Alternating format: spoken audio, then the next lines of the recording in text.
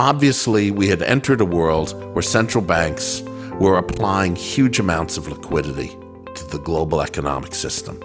And liquidity kind of fixes everything until it doesn't, until it causes inflation, until it increases imbalances that ultimately end up breaking things. But I think we're returning to a more normal world. People can't get past their anchoring bias. And also the notion that there's a burst of volatility when trends reverse and change direction. That's a universal. The Minsky moments and the anchoring bias, they're here to stay. And so I don't think that trend following is in any sense obsolete. And I think that certainly when you apply it in relatively green pastures and relatively fresh places, I think there's quite a lot left for the future. Imagine spending an hour with the world's greatest traders. Imagine learning from their experiences, their successes, and their failures. Imagine no more. Welcome to Top Traders Unplugged, the place where you can learn from the best hedge fund managers in the world so you can take your manager, due diligence, or investment career to the next level. Before we begin today's conversation, remember to keep two things in mind. All the discussion we'll have about investment performance is about the past, and past performance does not guarantee or even infer anything about future performance. Also understand that there's a significant risk of financial loss with all investment strategies, and you need to request and understand the specific risks from the investment manager about their product before you make investment decisions. Here's your host, veteran hedge fund manager Niels Kostrup Larsen.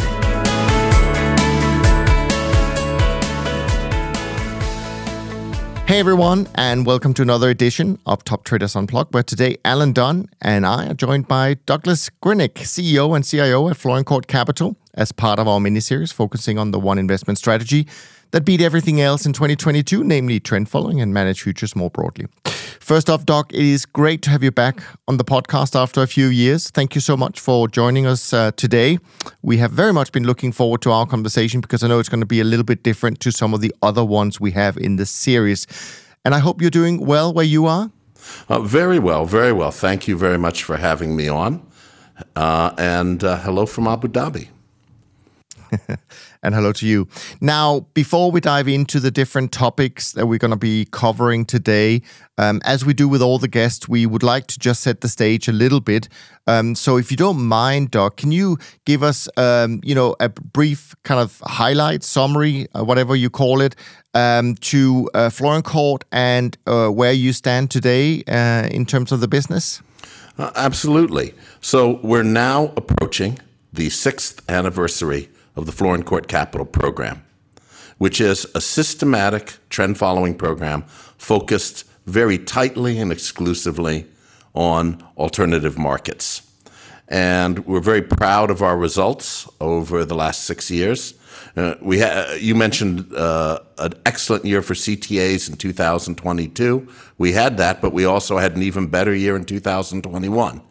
And we're approaching now, I guess, about 2 billion. We're on our way to 2 billion in AUM, and things are going very, very well. Glad to hear that. Now, Doc, I want to do something a little bit different with you as the first topic, because although we normally don't give much room for kind of outlook and macro views, and that's purely because we're systematic in nature, of course. I do want to ask you about this because I know you have a deep background in macro and you follow this, but also because I know you have some opinions and ideas about how this might relate to trend following. So, do you mind talk about this before we kick off our usual topics? I'm glad to. You see, allocators, of course, are very interested in the kind of environment in which they're allocating. They're trying to make decisions. How much trend should I have? How much should I have in, quant equity, long, short, or other strategies? And trend is particularly suitable for an environment that will be characterized by instability, regime shifts, and major changes. If you think back to some of the great years in trend following, those were years where big things happened. For example, 2008, or last year with the fight against inflation that we've seen across the world. And I just want to point out to people that I think I have never seen a more difficult, unstable, fundamentally unstable environment than we're seeing today. I mean, this matter came up in a great interview you did with Nigel and Michael Harris. Michael? Yeah. The point is, we have an extremely unstable situation now. We have very high debt burdens across the developed economies. We have a situation where we're attempting to decarbonize. And the reality is that carbonization played such a crucial role in the creation of modernity. In fact, our prosperity has a great deal to do with the fact that we have, 5 times more usable energy per person than we did a couple centuries ago. And we want to jam that in reverse, because we have to, in a couple of decades. We're creating a situation where, across many dimensions, political, economic, energy, look at these different things, where there's a huge amount of instability. And so I think allocators need to be thinking really hard about how they want to own the tails instead of getting owned by the tails. And I think trend fits into that. And, if anybody thinks, this is a really stable, nice environment that's going to settle down, I'd like them to call me and explain to me why and how, because I'm not seeing that. Instead, I see an outlook full of a great deal of uncertainty and instability, as we have been seeing in the last couple of years. Yeah, I mean, I completely agree with that, Doc. I'm sure Alan does as well. And we, of course, in our other Global Macro series, we've touched a lot on these different topics. And I think you make a compelling case, as I hope we generally do, for why trend following should be a part of the portfolio. Now, let's get back to our regular programming here, because what we normally do, of course, is that we have Alan kick off the first topic, and then we just see how the conversation goes. So, Alan, good to see you, and where are we heading? Thanks, thanks, Niels, and good to speak to you, Doug. Doug, you outlined, I guess, the nature of the Florin Capital program with that focus on systematic trend following and a focus on alternative markets. So I guess the question is, why trend following and why alternative markets? Well, trend following is a kind of evergreen strategy that has worked very, very well over the years. I mean, there are folks who have gone back and looked at a century of data, even 2 centuries of data. And of course, we have the direct experience in recent decades of systematic trend followers. And it's a strategy that works well for a good reason. And that is, trends tend to reverse with a burst of volatility. And that interplay of volatility and trend is actually key to the process. And think about, for example, a Minsky model. Charles Kindleberger, in his book Manias, Panics, and Crashes, presented a narrative model for how bubbles rise, get big, and then burst. But the same thing actually happens at a smaller level. A trade will appear appealing, there will be a good idea behind it, it develops momentum, more people pile into that particular trade, whether it's a big one or a small one. It goes to a certain point, it gets overextended, and then there's a bit of distress and increased volatility as a general rule, and then it reverses.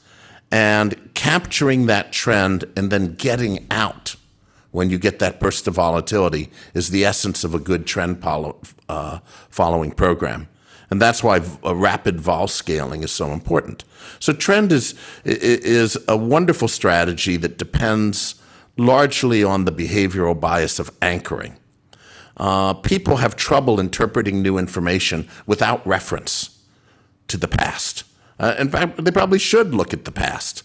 But it means that when novel things show up, or there are big dislocations in the macro environment, such as the environment we're in now, things don't necessarily move where they need to go as quickly as they should.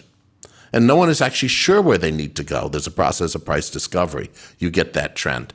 And so trend is basically a pretty wonderful strategy. I don't think I need to convince you guys or your listeners. I think we're convinced. I mean, it's like, you know why it's good. Although the role of volatility around trend reversals that I just highlighted is underappreciated for sure.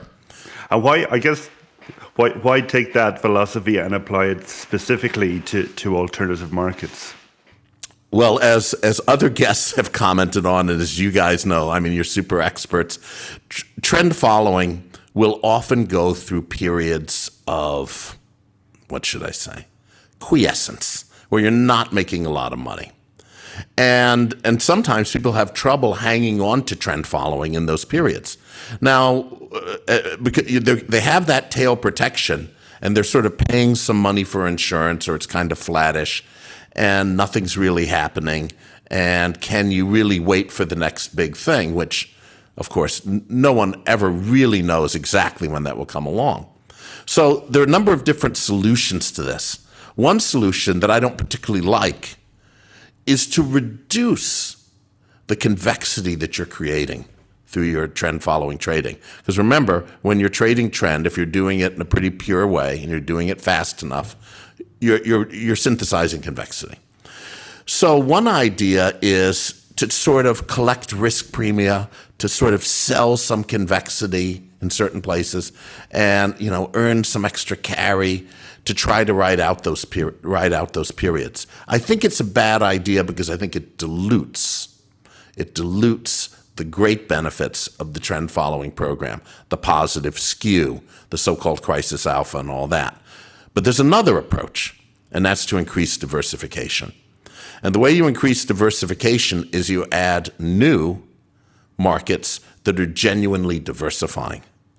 When you add a market like regional carbon emissions in the US, that's genuinely diversifying to the kinds of things that you are likely to have.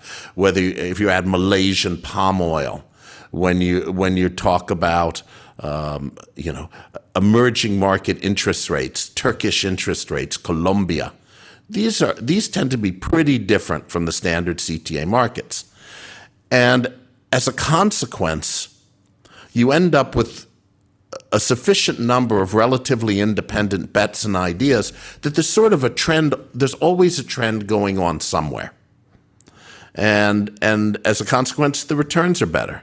In addition, things are less crowded and less chaotic in the world of these alternative markets.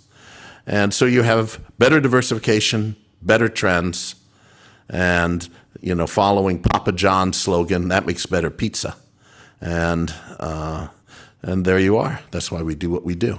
And I guess, with managers who focus on alternative markets, and obviously, you have, I guess you have two types of managers, people who trade the major markets and add alternative markets, and then other people who maybe focus on the alternative markets.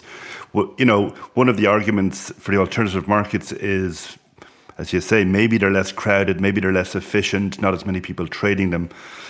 So maybe they trend better, or is that a big part of the opportunity there, or is it just that they trade about as well as the major markets, but adding them gives you that diversification? The diversification argument is certainly correct. That's indisputable, really. However, the better trends argument is probably true, but it is harder to demonstrate. The diversification is just straightforward. Either way, you end up, if you do pure trend following across a big set of alternative markets, with roughly double the Sharpe ratio, over the past decade or so, versus standard markets trend following, but you retain the nice skew, the nice tail characteristics. It's a good way to do things because you don't want to become less like a CTA by having risk premia strategies and junk and filler in your program. Instead, if you just expand out the diversification, you're going to get a lot of benefit, and you probably get some better trends too. And just so just for the benefit of our listeners, within your program, you're focused, is it purely on the alternative markets and you're not trading the major markets, or are you trading both with a heavy emphasis on the alternatives? We're about as pure as you can get in the alternative markets. We will trade something like New Zealand interest rate swaps, but we're staying away from US and just G3, IRS and bonds. And so, the focus is very purely on alternative markets. And there's a good reason for this too. If you're talking to us about potentially allocating to us, the odds are extremely high that you're already an experienced CTA investor. You already have that exposure to developed markets, and you don't need more. You don't need overlap. So the point is, we offer the orthogonal alternative markets pure play that will be very additive, we hope, to what you're doing. Great. And Niels? Yeah, and I want to stay a little bit on this and maybe kind of mix some of the topics up that we have, because you open obviously an interesting set of areas where we can go, and it comes down to the fact that you are focused on these alternative markets, as you say, Doc. But you do two things that I find interesting. On one hand, you say we are the very, very pure trend. But then at the same time, you reference the Sharpe ratio, which is something that normally pure trend doesn't do so well. And in fact, as we know from Cliff Asness's paper last year, he's arguing or he's questioning whether we as CTAs even should care too much about the Sharpe ratio per se, because if we do, we may lose some of the sort of the things that people, those of us who love trend following, actually see as a benefit. So I'm curious about your view on Sharpe. I mean, is that something that you really pay a lot of attention to, or is it just something where you say, well, if I compare what we do and what a traditional trend follower will do in the liquid market space or traditional market space, we think there is a benefit of Sharpe purely from the diversification, quote unquote, if the trend side is more or less similar? Sharpe in itself is a very incomplete measure. That is a completely correct point. You need to care about skew. You need to care about kurtosis. You need to care about drawdowns and not just sort of a daily or weekly Sharpe ratio. But my point is that you can take trend following, keep it pure, own the tails, focus on crisis alpha, not dilute it one bit, and get a much better Sharpe ratio because you're willing to do the heavy operational lift to trade a much bigger set of diversifying markets. It's not about adding more line items. It's about having really diversifying different things in there. But by trading them with trend, you're getting good Sharpe. You're not getting, shall we say, a sort of dilutive, crappy Sharpe where your skew is reduced or where you've gotten yourself more kurtosis. Now, you mentioned another term that, of course, is also certainly associated with CTAs and trend following. That's the crisis alpha term, which I think also Cliff Asness referenced in his paper, where he talked about, do we have this dual mandate of absolute return and as well as producing crisis alpha? But actually, during this series of conversations Alan and I have had, it certainly has become clear to us, I think, that the term crisis alpha has kind of gotten lost in translation since it was originally invented and to what people think of it today. How do you view it? What do you associate with crisis alpha, Doug? Well, it is a slippery term. Okay, you have to define what do you mean by a crisis. And to some extent, the term was invented by CTAs who don't have very good day-to-day risk-adjusted returns, but occasionally make a lot of money when there's a major dislocation. But I don't want to use crisis alpha as some kind of an excuse for poor day-to-day returns, because you can actually have them both. You can have reasonably good day-to-day returns and have performance in sort of large dislocations. But basically the notion is that when there is a major sustained move in markets, and it needs to be major and it needs to be sustained a bit, you want to be able to perform.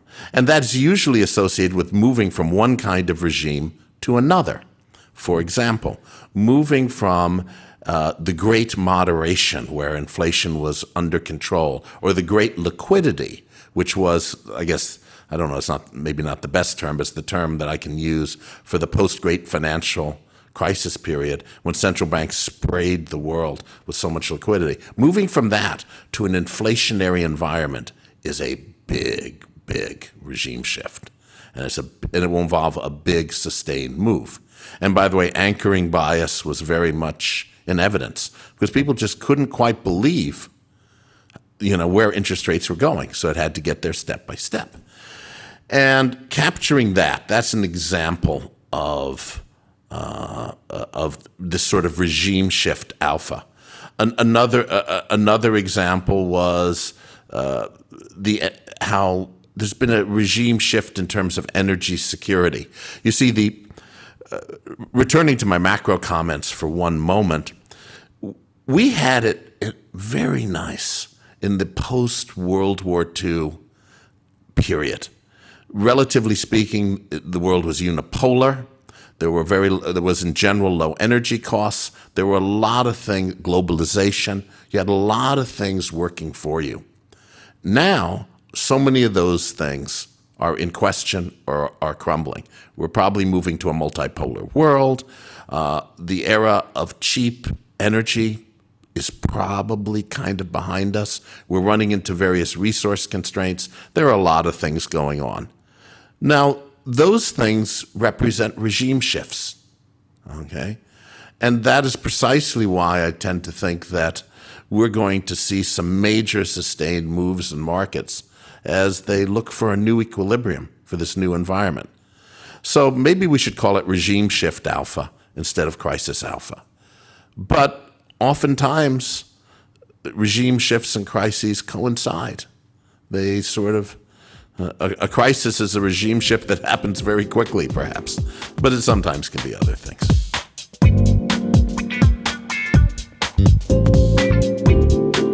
Yeah, I mean, I think it'd be good to delve into the whole kind of some of the issues around alternative markets and the philosophy of focusing on that. And so it opens up a lot of issues. The obvious thing is liquidity. Obviously you have to satisfy yourselves when you're moving into these less traded markets that the liquidity is there. So that's one thing. How do you get comfort around that? But the second thing is, are the nature of the markets themselves stable and continuous enough to be able to trade confidently as well? Or say if you take something like, I don't know if you trade the VIX, but the nature of the VIX, the return distribution is very different than say the S&P 500. You've got much fatter tails. You've got potentially discontinuous moves like we saw in Volmageddon. I guess when you're assessing individual markets, how do you get comfortable that they will be stable enough to trade and that liquidity is there to execute? Well, you study them carefully. I mean, you study the distributional properties of the markets. You do the work needed for that operational lift. You understand the details of trading those markets. It's a process we're super, super familiar with. I mean, we add 50 new markets a year, 50 to 70 new markets a year.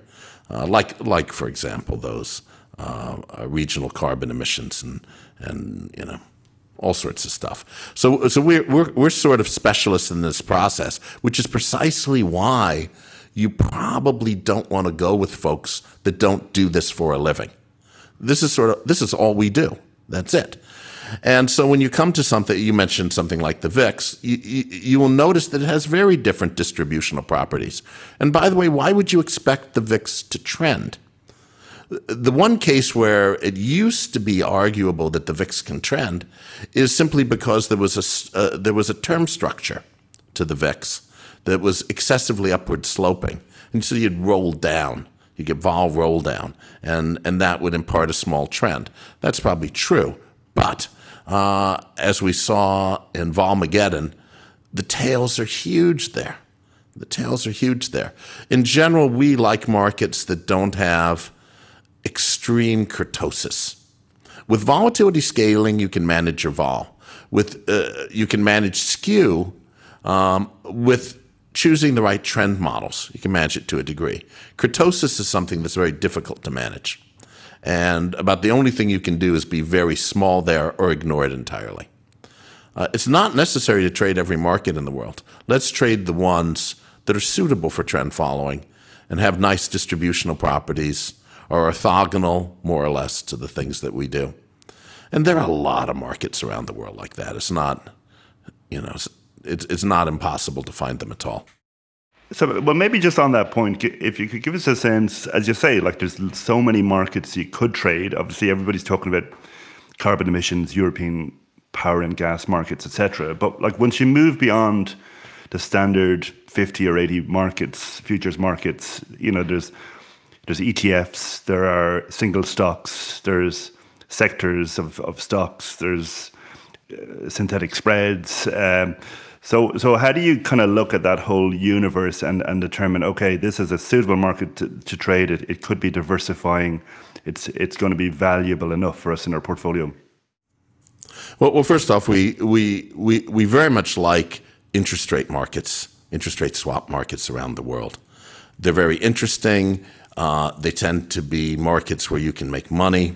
We trade dozens of markets in interest rate swaps, and it's been a very productive sector for us. Obviously, we try to get as much exposure to power markets everywhere, not just Europe. We're involved globally in power markets. So those are very good things that are sort of orthogonal to other stuff. We tend to not emphasize equities very much. It's our experience, it's our view that CTAs who delve deeply into equities don't usually do as well as specialized equity managers. Okay, there's a very advanced game in developed market equities, and by and large, CTAs aren't playing it. However, emerging market equities are potentially interesting, and simpler things can work there. Then we have credit markets. The main challenge in credit is there tends to be a bit of an asymmetric distribution. Things widen faster than they tighten, but there are things you can do with the modeling to try to take that into account, and we do that. Commodities, again, very interesting. We're obviously very involved with the Chinese commodities markets. We have been for years. They're liquid, they're big, and there's a bit of an operational lift to get involved, as in these other markets. That's the distinguishing feature, not low liquidity. It's the operational lift. And also just doing your homework on talking to the market participants and making sure that the liquidity you think is there is there. So it requires specialized attention to do this stuff, and that's what we do. But liquidity, the markets that you don't like, let me make one more observation on liquidity. What I don't like is some crappy, ignored market that nobody cares about, some futures contract that no one's interested in, and it's illiquid all the time. What's more common is a market like Turkish interest rates, where most of the time it's reasonably liquid, and occasionally during a crisis it sort of becomes illiquid, but it's usually moving your way, because as a trend follower, as things start to break apart, for example, you'll be getting short, right? And so it will be moving your way, and it results in an exaggerated move in the direction that you're already trading in. And so most of the time when an emerging market has a problem, I'd say about 80% of the time, we end up doing pretty well as a consequence. Can I just jump in here with a question? Sorry, Alan, to interrupt your flow here, but you mentioned a few things that I highly agree with, but it also makes me a little bit curious in terms of your view on it. You mentioned regime change. I agree with that. You mentioned that the world is going from a globalized world since the Second World War into a deglobalizing world. I completely agree with that. But here's the question then. I can fully understand that in a globalized world where everybody are friends, we all trade together, it's not a problem trading with the Chinese. But in a deglobalizing world where we already now see a war with Russia, we don't exactly know where China stands on this. Will they get more involved or less involved? There might be other countries that we are not as friendly with as we were, a year ago. We have already seen banks go down, so counterparty risk has come in. We've been reminded that there's something called counterparty risk. And of course, CTAs have always been known for being on exchange, yet when you have to trade alternative markets, you have to go off exchange. Is there anything in your view, Doc, that may suggest that there are some new risks in being off exchange in alternative markets in countries that are no longer our great trading partners, etc., that might make you kind of a little bit more cautious or maybe do things differently, operationally perhaps, to how you were doing it when everything was great and hunky-dory? You bet. That's a great question. First off, you should always, as a CTA, be thinking very, very carefully about counterparty risk and bad situations, because a lot of the times our best profit opportunities, we do the best in some bad situation. And you don't want to be hobbled by some counterparty problem in exactly the situation when people who have invested in you are expecting to do well. And maybe your positions are doing well, but there's some issue. So we think about that stuff all the time. So first off, we absolutely minimize bilateral kind of counterparty risk. And a lot of the stuff that we trade, even if the trade was done off exchange, it is cleared through the exchange. And that takes counterparty risk off the table. In many cases, we're able to novate what we do, so we're only facing the most creditworthy counterparties. And we've thought about this issue very much in trying to figure out how onshore we want to be with China. Because, we do a lot of trading in Chinese commodities. And then the question is, how onshore do you want that to be? And we were a pioneer in doing this offshore through swap structures. We were one of the very early people in all of this. And the advantage of that is you don't end up with a situation where money gets trapped onshore if a dispute arises between the U.S. and China. Now, just to be clear, I have a pretty positive view of China, and I think China has been playing nice on the international scene. At least it has been doing so in recent years. But the problem can arise also from the U.S. end. There's a lot of political momentum behind getting tough on China, sanctioning China, giving people a hard time if they're too engaged or in the wrong way. I mean, you saw the semiconductor sanctions, which were, in my opinion, a very aggressive act on the part of the U.S. And so you have to be thinking about these things and make sure that the way you do business is going to be robust to, the kinds of problems that are likely to arise as we move to a multipolar world and as the U.S. and U.S.-Chinese frictions probably increase. I hope they don't, but they're likely to. Yeah, maybe just picking up on a couple of things that we were mentioned earlier. Doug mentioned 2022 was a good year, but 2021 was an even better year. And, obviously when you trade a lot of the alternative markets, I'm guessing you're getting exposure to lots of idiosyncratic risks in those markets, whereas 2022 was more of a macro dislocation and obviously a big move in traditional markets in bonds. So I'm just curious, do you think that kind of crisis, well, we're not going to call it the crisis alpha characteristic, but that ability to make returns in kind of equity downturns.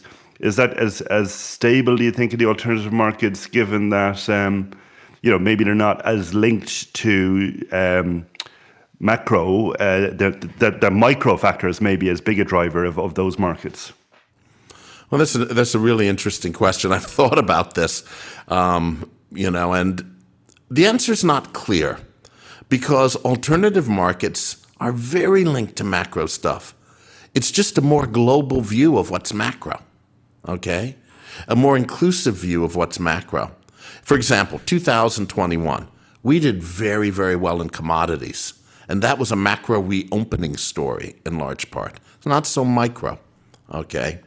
We did quite decently in fixed income because 2021 is when we started to see emerging market central banks take the lead. They were moving first before the developed market central banks were really, focusing on inflation.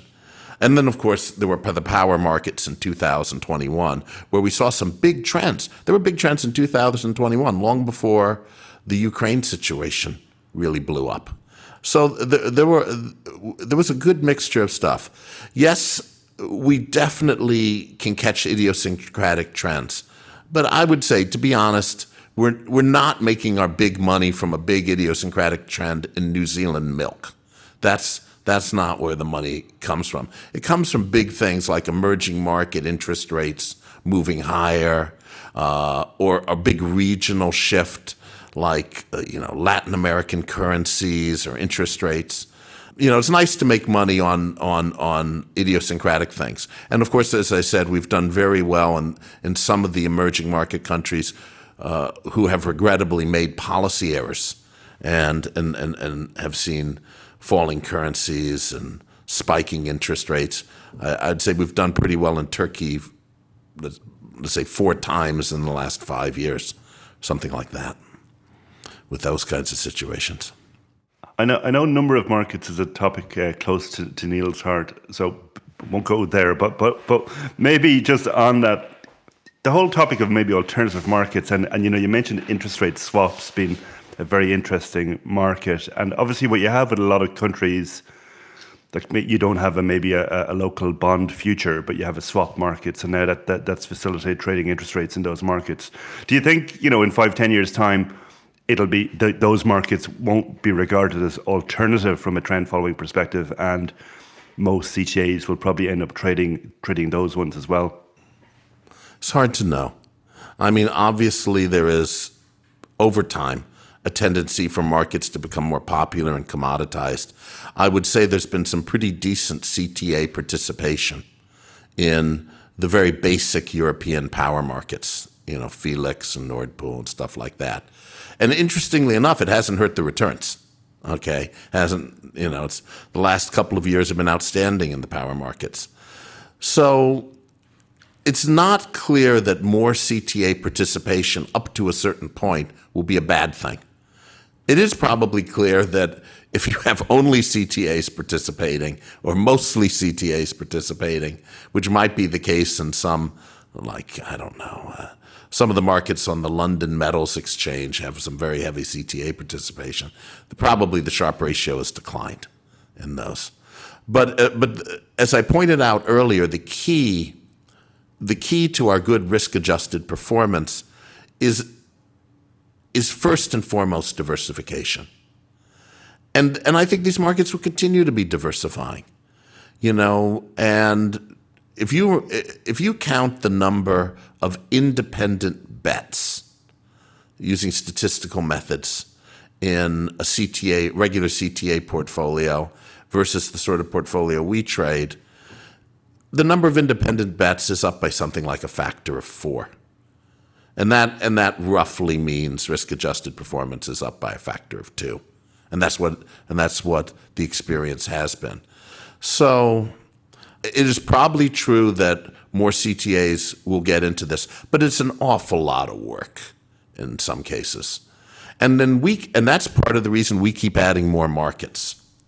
Every year we try to add 50 to 70, and we're finding them. And we're finding them, and they're often very interesting markets. Whether you're adding as we did a few years ago, wet freight, from the Middle East to the China Gulf, which actually behaves quite differently from container freight. So, there's so many markets, and hopefully by focusing on this one activity, we can end up being the best or one of the very best at it. Well, maybe the LME is going to come out with this new market called stone, because apparently when you expect nickel delivery, you get a bag of stone, I understand. What a debacle that whole thing was. What a debacle. Oh my God, yeah. I'm very glad I wasn't involved in that. But I can understand the consternation of those who were there. Okay. Well, we've talked a lot about markets, right? Let's not forget about the trend part you do. So I'm kind of curious in terms of when you decide to go down the route of focusing on alternative markets, do you have to do the trend following part a little bit different? Do you have to slow it down, for example? Or, I just don't want us to not talk about the trend part of your strategy, because that is equally important as the alternative market part. So can you talk about the trend part, how you approach it, whether you've changed it over the years, and just generally, obviously you came from a big trend following shop, so just generally maybe how you do trend following, perhaps a little bit different to the people that a lot of the people we've been speaking to on the channel, if at all. Well, what we try to do is take advantage of model diversification. So we have a whole range of smooth momentum and, shall we say, breakout or jump momentum models being applied at once. We don't want to overfit. I've heard some of your other guests talk about it, and most of the good people get it about right, which is to say, you adjust models a bit for liquidity and for some special market characteristics, but don't go too crazy, because otherwise you'll just be overfitting the models in a terrible way and won't have good out-of-sample performance. You want robustness. I would say one of the things that we have taken into account is in some of the markets that can move far and fast, we use a bit more breakout type systems in order so that you don't stay on the wrong side of a big, fast move too long. That's something we care a lot about. The other thing we care about is the measurement of volatility.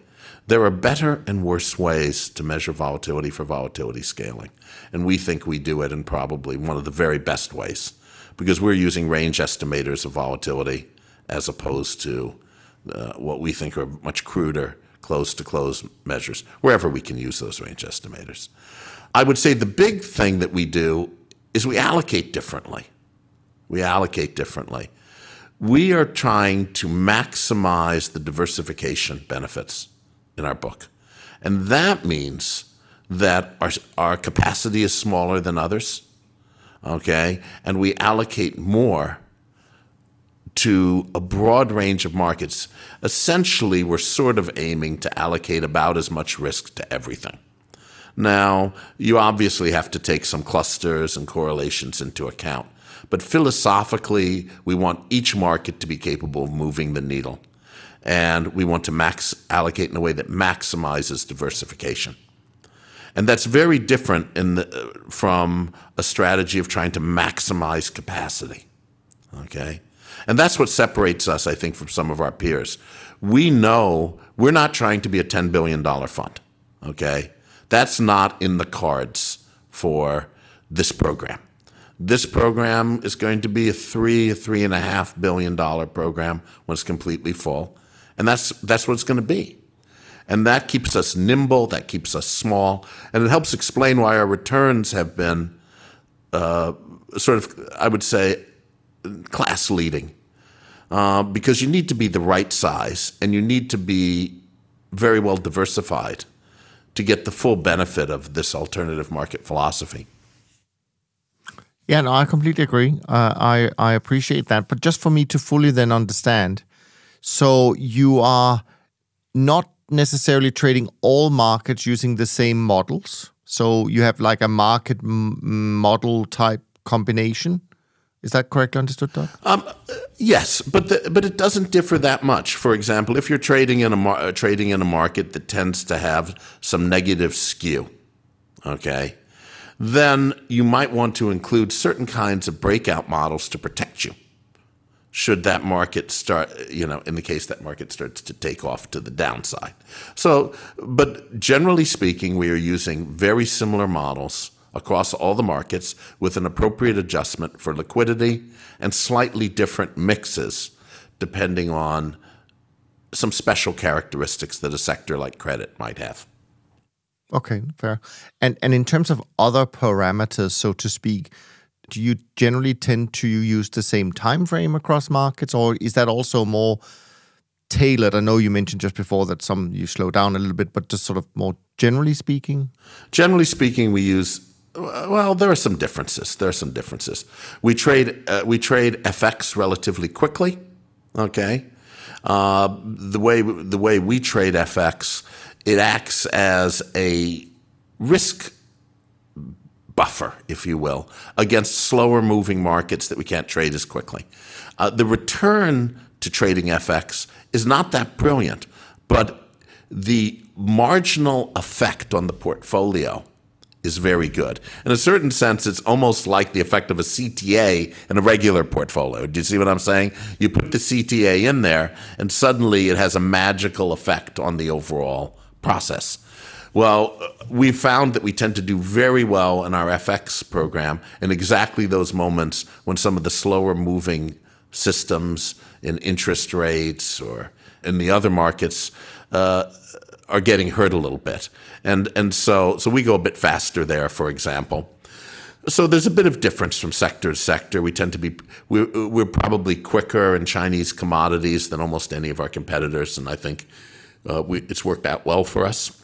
But the models are very similar. You have to be, I don't have to tell you this. You guys are experts, and many of the people listening in will know this, of course. You don't want to be overfitting, okay?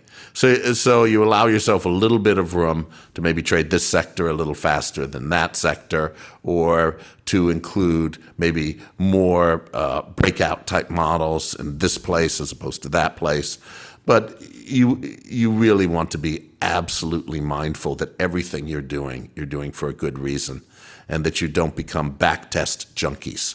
That is a very bad way to proceed. We're very structural in that way. In many cases, we'll specify certain aspects of our model as opposed to estimate it, precisely to avoid that backtest bias, if you want to call it that.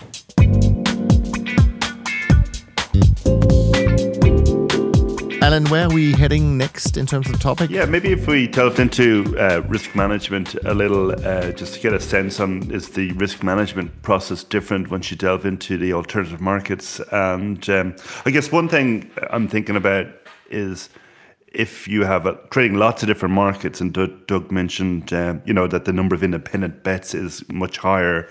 You're very much harnessing that low correlation across all the different markets. So I guess then you lever up because you get that diversification benefit. But does that give you a risk then of kind of a correlation risk of a sudden sharp change in correlation? And does that have to be managed? And I guess more generally, is the risk management framework any different because you're applying trend to lots of alternative markets than in the more traditional programs? Well, the first thing to realize is we end up having a lot of small positions, okay? Because as I said, we try to spread the risk out in order to maximize diversification, and we're not using some delicate covariance analysis where you're kind of pivoting this against that. It almost has a bit of almost 1/n like quality after taking certain factors into account. So we end up with small positions, relatively small positions in a lot of things. And that keeps us manageable, it keeps us nimble, it allows us to trade relatively quickly and relatively easily, especially when you combine that with our capacity our sort of low capacity approach. So that is a key element in the risk management. The other thing is that we do not take a significant amount of equity beta in our program. I don't think that fits in with the alternative markets approach. In general, it's not a good way for CTAs to make money, I think. And certainly I will leave that to the developed market CTAs to do that. For us, we stay within reasonably tight bounds in terms of beta exposure, very seldom being more than 0.3 or minus 0.3 on the overall book. So that's another component. That's another component of risk management. We also measure, as we size things, the realized correlations among the different components of the model, and gear things dynamically so that we're moving toward our volatility target. And one of the things that's unusual about us is we actually hit our volatility targets pretty accurately. There are many CTAs that don't really hit their vol targets. And, since inception, we've had a volatility target of 10, and, we're incredibly close to that. I think we were like 10.03 when I checked a few weeks ago. And over any 6-month period, we seldom realize more than 11 or less than 8 or 9. We're right, we're right around that 10 mark, and that comes from our continuously measuring the correlation and the volatility of the return streams from the various models and dynamically adjusting. So it sounds like that daily adjustment of position sizing is key to that. I suppose just following up on my question, I'm just curious, would you say is the gross exposure level of a program like this higher than you would get in a traditional markets trend following program? Probably very slightly, but simply because we have a lot of commodities, we have a lot of power. They tend to be uncorrelated with things. I guess things that are uncorrelated. You have to vol adjust that gross exposure too, but adjusting for that, you're saying you have lots of small positions, but you have lots of positions, so that's right. Yeah. And so the multiplier from that is going to be a bit larger. Okay.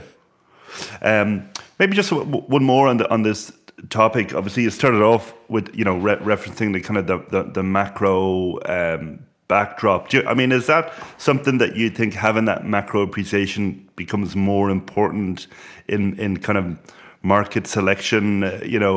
Niels mentioned the trade in Chinese markets. How much of a concern from a geopolitical perspective that we had an issue with China and you can't get your money out, or capital controls. We've seen this kind of in Malaysia in the past. Obviously we've had challenging conditions in Turkey recently. So is that something you think is important or not when you move into these more alternative markets? It's important from two angles. One angle, obviously, is you have to be aware about the political risks and stuff, and that's precisely why we have chosen to sidestep the problem of having money stuck in China. Okay, we're avoiding that from the way we trade. We're in general dealing with counterparties outside of China, who then have subsidiaries and so forth inside, and so we're sidestepping the issue to a very large degree. But it also points you in a different way. I don't know if you have seen the work of like Václav Smil or Mark Mills. Or certainly you might have seen what's his name, Robert Friedland of Ivanhoe, talking about the outlook for commodities and the fact that decarbonization is going to be an incredibly commodity-intensive enterprise. We need to rebuild the power grid to be able to handle electric vehicles and renewable sources of energy. Electric vehicles themselves need a whole variety of minerals in their batteries. A lot of the changes that are underway right now point you in the direction of saying this is a regime shift for the molecular economy. In some ways, we spend too much time thinking about the digital economy. The real bottleneck is a bunch of molecules like nickel and lithium and copper, stuff like that. And so with that in mind, I think it is very, very worthwhile to make sure that you have the exposure to those kinds of markets, because that's where I think a big regime shift over the next decade is likely to occur. There's been huge underinvestment, I might add, in energy, in traditional energy and in resource extraction. We're not very well set up for the green revolution and decarbonization, which is being mandated by governments. On one hand, you make the good point, in the multipolar world, be very careful about getting your money, about how you deal with countries that may be falling out with each other. Okay, agreed, absolutely, and we are. But it also tells you really want to be participating in markets like Chinese commodities, if you can do so in a safe and appropriate way, because those markets are going to move over time. I think that's something you can really bank on. That people are just beginning to figure out that we don't have the materials we need to achieve our goals in terms of sustainable and renewable energy and decarbonization. And so what's going to happen as, these forces collide? Reality and our goals. Yeah, no, I mean, I very much agree with the fact that I think commodities will play a very important role in investor portfolios. And of course, a great way of accessing those are through CTAs, because sometimes we think these things will happen much quicker. And I remember a year ago, people thought about, oil at $200 and $300, and yet we find it at $65 a year later. So, being long and short makes, I think, these markets even more attractive. But it opens another question that I'd love to hear your thoughts about.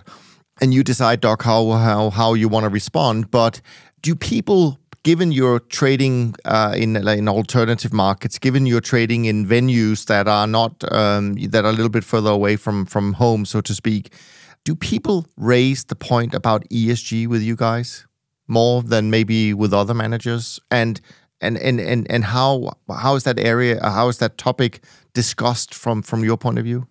No, it really hasn't been raised with us more than with any other manager, and we're doing what we can to be responsible and to be reasonable. Okay, we made a decision to stop trading coal a few years ago. Now, you can argue whether or not it's the right decision, because in reality, coal will be an important part of the energy mix for many developing countries for many years. But in the developed world, there are better ways. There are better ways to generate energy than coal. It's not even one of the nicer fossil fuels in general. So we took that step. So we're conscious of these issues, but it's not particularly brought up with us in any unusual degree. And I believe that we have taken some steps so that we're carbon neutral as a firm. Okay. Yeah. No. I mean, I think that's fine. The other kind of a little bit different question I wanted to ask you, because and not many, we can't ask many firms this question because they're all based in New York and London or whatever. But you've decided, and I don't know when it happened, to kind of have offices, one in London, of course, but also in a different region compared to where we find CTAs. Although there are lots of CTA investors where you are now in Abu Dhabi. Can you tell me a little bit about whether there's any advantages or disadvantages, to being in Abu Dhabi, or whether it's just a lifestyle choice? Well, if you're trading markets around the world and around the clock, the way Florin Capital is, you need to have trading desks in multiple time zones. You certainly need 2 time zones. And what are your choices for a more Eastern time zone than London? You could go to Hong Kong and Singapore, which are fine choices and great cities. Or you could go to Dubai/Abu Dhabi. That's another alternative. There aren't a lot of other choices, I think. I'm not leaving very much off the list there. And the United Arab Emirates has a very, very beautiful time zone because it overlaps substantially with London, but is 4 hours ahead. And that allows you to have two functioning offices that feel like one. But if you have London and you have Hong Kong, the hours are so divergent. There's less overlap. There's less interaction. You're not going to make that feel like one office or even approximately one office. In addition, at the time I was making this decision, both Hong Kong and Singapore had very, very strict travel restrictions, and they were battling COVID in a rather draconian way, and it just wasn't even feasible really to consider them. So I ended up choosing Dubai/Abu Dhabi. So then the choice is, what do I think about Dubai? What do I think of Abu Dhabi? Well, I have friends in Abu Dhabi. It's a lovely laid-back lifestyle. The Abu Dhabi ecosystem welcomed us. And it's an absolutely terrific place. It's a very, very orderly. It's a very orderly society. It's got beautiful weather for 8 months of the year. And so we're glad we came. And I have an office in London. We have about 10 people there. We have 10 people here, and we have people helping us in Sweden as well, from Brummer. Fantastic. Yeah, of course. The connection with Brummer, of course. Alan, do you want to do one more round of questions, and then I'll do the usual sort of wrapping everything up at the end? Sure. Maybe just want to wrap up. Obviously, the last decade was seen as, certain parts of it at least were tough for traditional trend following, and the alternative markets perform, I think, more strongly, trend following in alternative markets in that period. And people obviously tended to assign a narrative to that around, less volatility in markets and central bank behavior, etc. I'm just curious, in what kind of scenario might you get better performance in trend following in the major markets, and when might alternative markets struggle, or what kind of set of factors might lead to a more pronounced drawdown in trend following in alternative markets, do you think? It's a good question. Most of the scenarios where traditional standard market CTAs do very well, for example, developed markets, equity crash, or credit crisis, most of those scenarios would probably be pretty good for us, but not quite so good. Even if you take a look at last year, okay, the developed market CTAs were up 30, let's say, something like that. We were up 20, okay. In the previous year, we were up 30, and the developed market CTAs were considerably lower than that. So I would imagine that a scenario where some sort of credit crisis, super hard landing happens, the developed market and it's focused on the US or Europe, I would imagine that the developed market CTAs might make 30 or 40%. We'll probably make something like 20, because most of these trends spill over. On the other hand, if the crisis ends up being a crisis in China or an emerging market, a Latin American crisis, or Turkey gets into trouble, I hope it doesn't, or South Africa, we will make more money, probably, than developed market CTA. It really depends on where the crisis is focused. We cast our net very, very widely, so it tends to be a somewhat smoother profile year after year. If we were to enter a very placid environment without much going on, that's a tough environment for any kind of trend follower. But I don't really see that kind of environment in the cards. But, who knows? I don't have a crystal ball. But it seems to me that the sources of instability strongly outweigh the sources for stability. And so I think CTAs in general will do well. and I think we'll continue to do well. And I think the emerging markets, it's a very complicated world. I think diversification, getting back to the multipolarity point, diversification may be improving as the world becomes a little bit deglobalized into some separate supply chains and so forth. So we'll have to see, but it's not guaranteed that alternative market CTAs outperform every year. But we do have that edge of much superior diversification to the standard medium speed trend followers. All right, Doc, we've touched a lot of topics. I've got 2 questions left that we tend to ask everyone. So I hope you... so I don't know if you've listened to them before, but one of the things we're curious to know is to just find out, generally speaking, what's the one thing you hear about trend following that you disagree with the most? Now, there's been a few that has been sort of mentioning the same topic, but if you think about what you hear people sometimes talk about trend following, what are the things you tend to say, well, I definitely don't agree with that? Well, there's one notion that it's easy to do. And there is this point that you can set up a basic trend following program in the developed markets and trade some futures, without a huge amount of overhead. But there are a lot of things you have to get right. And then when you get off into the world of alternative markets, it is such a heavy operational lift that, frankly, folks really have no idea. It's a very, very big part of what we do. So this notion that trend following is so easy isn't correct. And then there are a lot of important decisions to be made about model design and allocations and so forth. And running a really tight, well-organized, precise, careful business is never easy, okay? And so, it's not. So I would say that would be one thing that I think people get wrong. And I think there's also this notion that I think people saw the decline in the performance of developed market trend following after the great financial crisis. And I think maybe they read a little too much into that.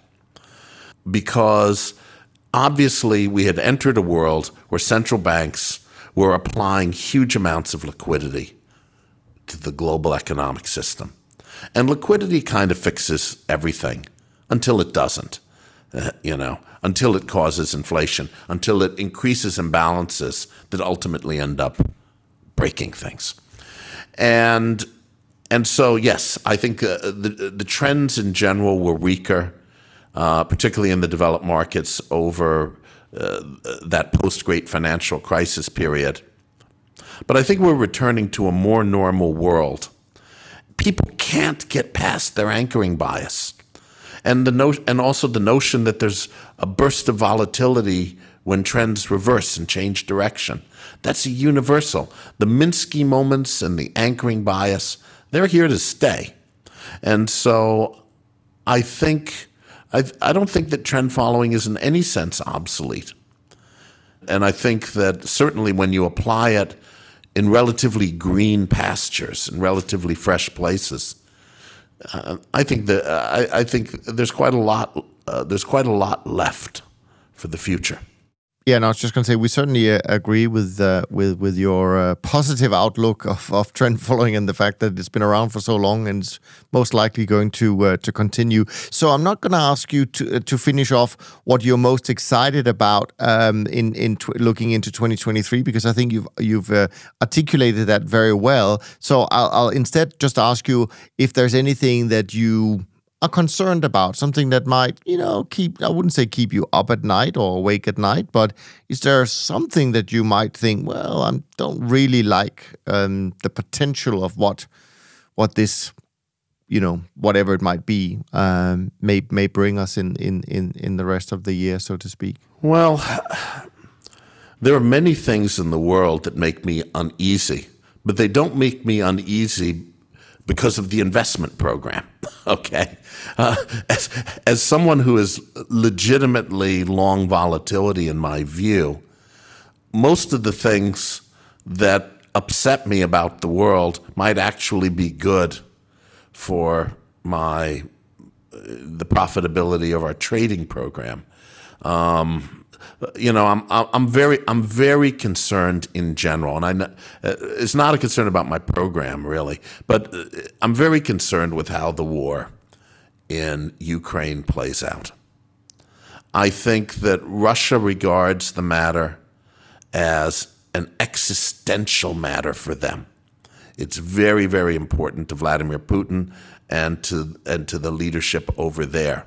The Ukrainians, on the other hand, have been so traumatized by this terrible war and this invasion that it will be very difficult for them to reach any compromise.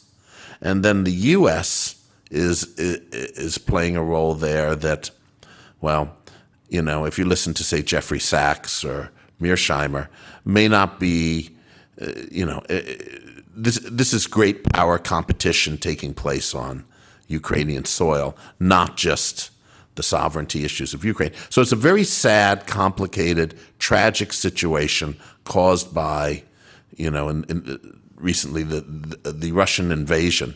And I don't know how this thing gets resolved, and it will have a tendency to escalate. It will have a tendency to escalate, and that concerns me a lot. And I know you were I don't have a big concern that volatility is going to die out in my investment program, and the markets are not going to move. That's not a huge concern of mine. Although maybe it'll end up being choppy. But I think that I am certainly concerned that there's so much instability in the world, and a tremendous example of that is this terrible situation that has happened. Exactly. I think we all share that, Doc. This is a good note, a good time for us to wrap up a fascinating conversation, Doc. We really appreciate you coming back on the podcast and sharing your thoughts and all of your insights, especially to the world of alternative markets, which is somewhat different to some of the other guests we've had on recently. And of course, we hope we can do this again sometime in the future. And to all of you listening in today, I hope that you were able to take something from today's conversation onto your own investment journey. And if you did, please share these episodes with your friends and your colleagues.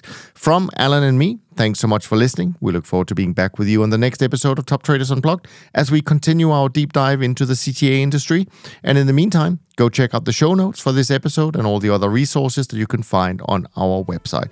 And not least, as usual, take care of yourself and take care of each other. Thanks for listening to Top Traders Unplugged. If you feel you learned something of value from today's episode, the best way to stay updated is to go on over to iTunes and subscribe to the show so that you'll be sure to get all the new episodes as they're released. We have some amazing guests lined up for you, and to ensure our show continues to grow, please leave us an honest rating and review in iTunes. It only takes a minute, and it's the best way to show us you love the podcast. We'll see you next time on Top Traders Unplugged.